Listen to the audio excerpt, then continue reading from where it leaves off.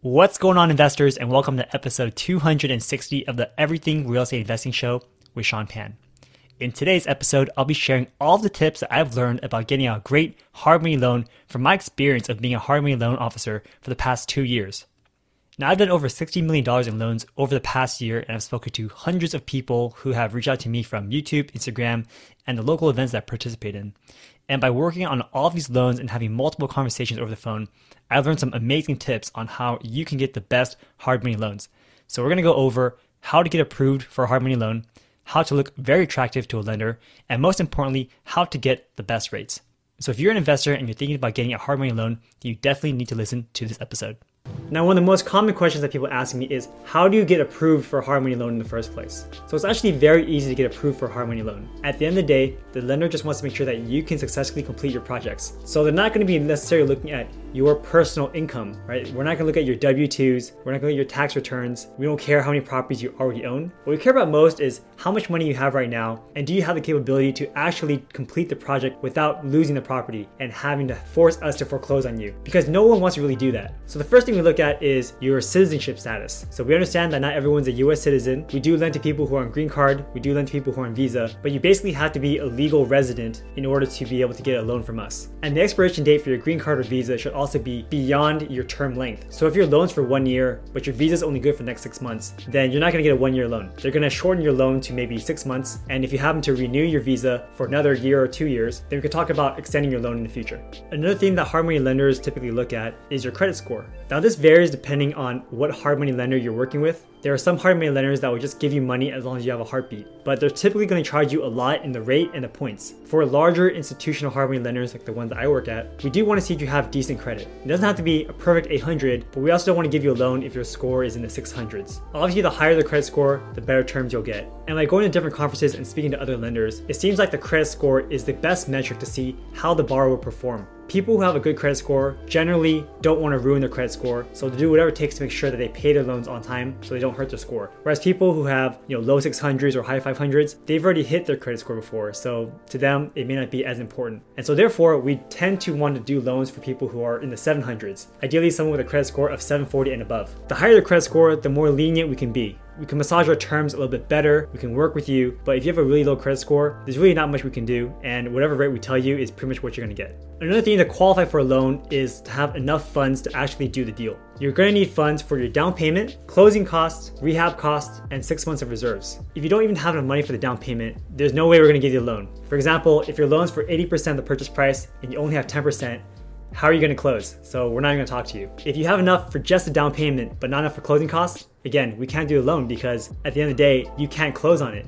You don't have enough funds to pay for the origination fee, for title, escrow, transfer taxes, and all that. So you need to have more than just your down payment funds. On top of that, we do want to make sure you have enough for rehab. So we don't want to give you the loan and then see you have no money to actually fix up the property. I've actually known some investors that have gotten hard money loans from people who don't actually care about that. They put in all their money for the down payment and closing costs, and they have no more money to actually do the project. So then they sit on this vacant property for years and they just lose money year after year after year. We want to make sure you're successful. So have a plan on what you plan on doing. Do you have the funds to actually complete your project? Let us know in advance. And then finally, we do want to see if you have enough in reserves. So reserves are typically going to be 6 months of interest payments. So like the previous examples, if we give you the loan, but you have no more money to pay for the loan for the next 6 months, then we don't want to give you that loan either. Because if we give you a loan and you're going to default on day one, that's just a bad loan for us. So overall, we do want you to have enough liquid capital to successfully complete your deal. It's not that hard. Just tell us what you have in your bank account, how you plan on getting the money, and we should be good to go. Now, the next thing I want to talk about here is how to look attractive to the lender.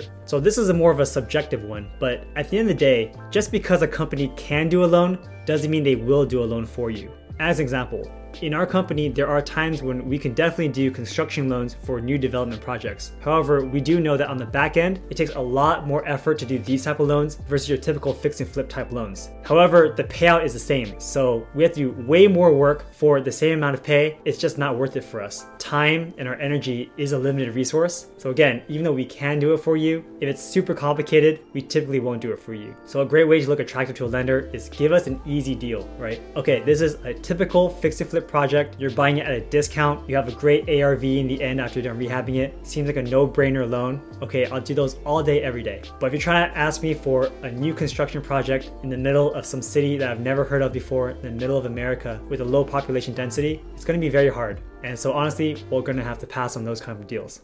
Another way that your deals are going to be more attractive to a lender is if your property is in a decent location. So if it's in a major metro or a city that's well known like New York, LA, or the Bay Area, no problem, you can do those loans all day, every day. But if you're asking for a loan somewhere far out in the boonies, in the mountains, in a rural area, it's going to be very difficult because we don't really want to lend on them. The purchase prices are going to be probably a lot less, and because of the rural locations, everything just gets harder. So in general, if you're trying to buy in a rural location, it probably won't work for most lenders. Make it attractive to them, buy a regular home in the suburbs, and then fix and flip that property. It could even be good for you in the long run because you're going to be buying properties in decent locations that will be picked up quickly after you're done flipping it. Whereas if you buy a property way out in the mountains, there's a chance that you might be stuck with that property after you're done renovating it because you don't have a buyer who will buy in this area.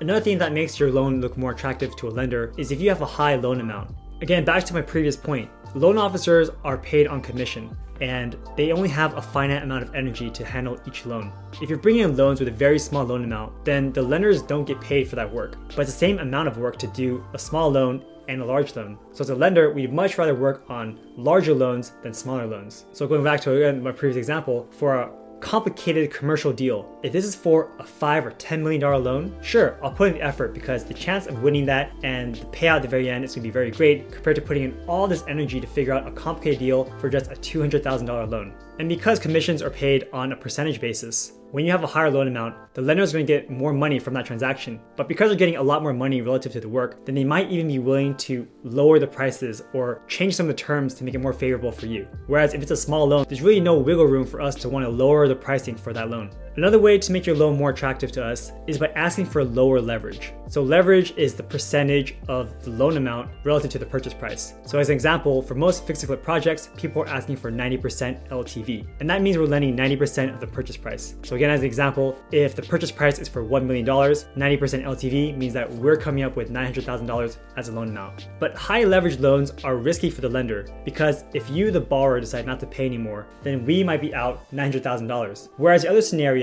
where you come to us and say, I want to buy this $1 million property, I'm going to put $400,000 of my own money into it, I only need $600,000 from you. For us, now the LTV is at 60%, and this is a much safer loan. If you happen to walk away, then we still get this $1 million property, and we only put in $600,000. So the chance of us losing money on this deal is very low. And since the leverage is so low, these become no-brainer loans, and we just do them all day, every day. But for some people, they want not just 90% of purchase price, but they also want us to fund 100% of their rehab budget. So that makes this loan extremely risky for us, especially if you're a new borrower, because we don't know how they perform. So high leverage loans are not attractive to most lenders, but low leverage loans are very attractive to most lenders. And finally, a way to become super attractive to a lender is if you have lots of liquid capital. Now notice I said liquid capital and not just net worth. If you have all of your assets tied up in different real estate projects and you're leveraged up to the hilt, you're not that attractive because if you miss one payment, then everything can go south in one movement. Whereas if you just had $1 million sitting in an account or sitting in stocks that you can easily pull out and you're asking for just a $400,000 loan, it becomes very easy for us to be flexible with you too.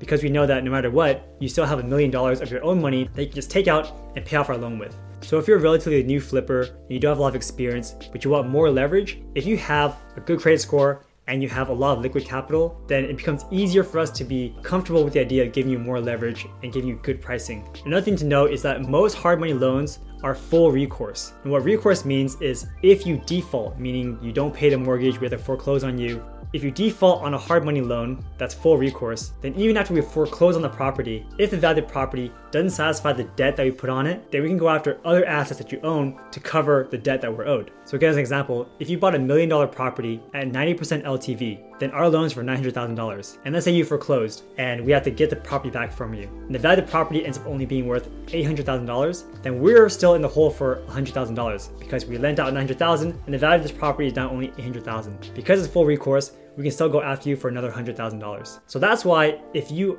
have a lot of liquid funds, we are more comfortable giving you higher leverage and lower rates because you know that you have the funds in the back end that we can claw back if we need to.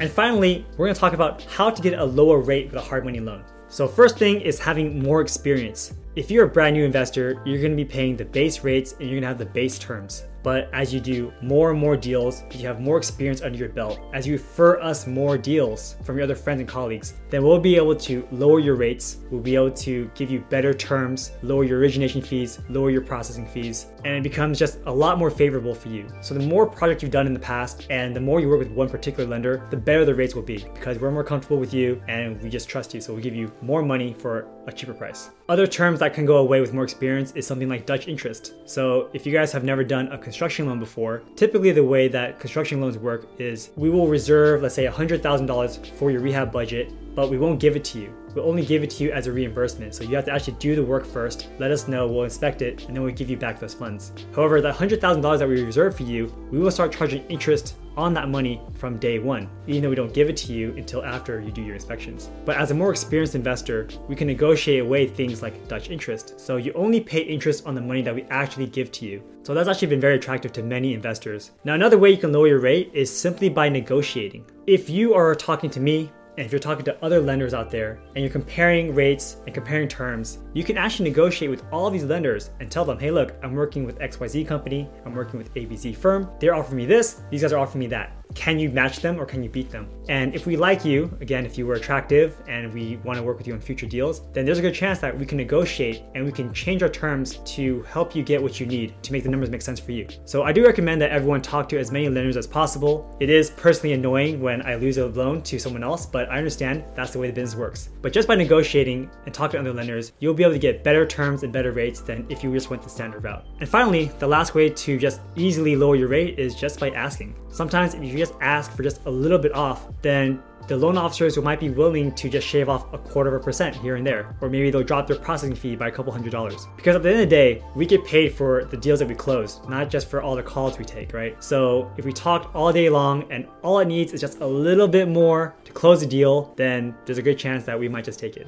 So these are my tips on what I learned about hard money loans from the past 2 years of working as a hard money loan officer. Let me know what was your favorite tip down in the comment section below. And if you guys are looking for a hard money loan for your next fix and flip project, feel free to schedule a call with me, the link down in the description below.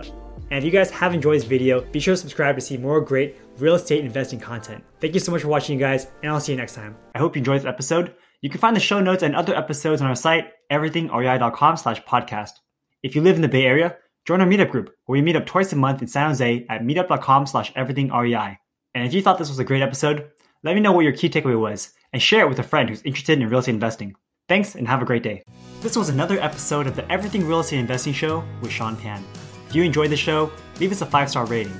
It will only take a second and it'll help a lot. You can contact me at sean@everythingrei.com. That's SEAN@everythingrei.com. Thanks and have a great day.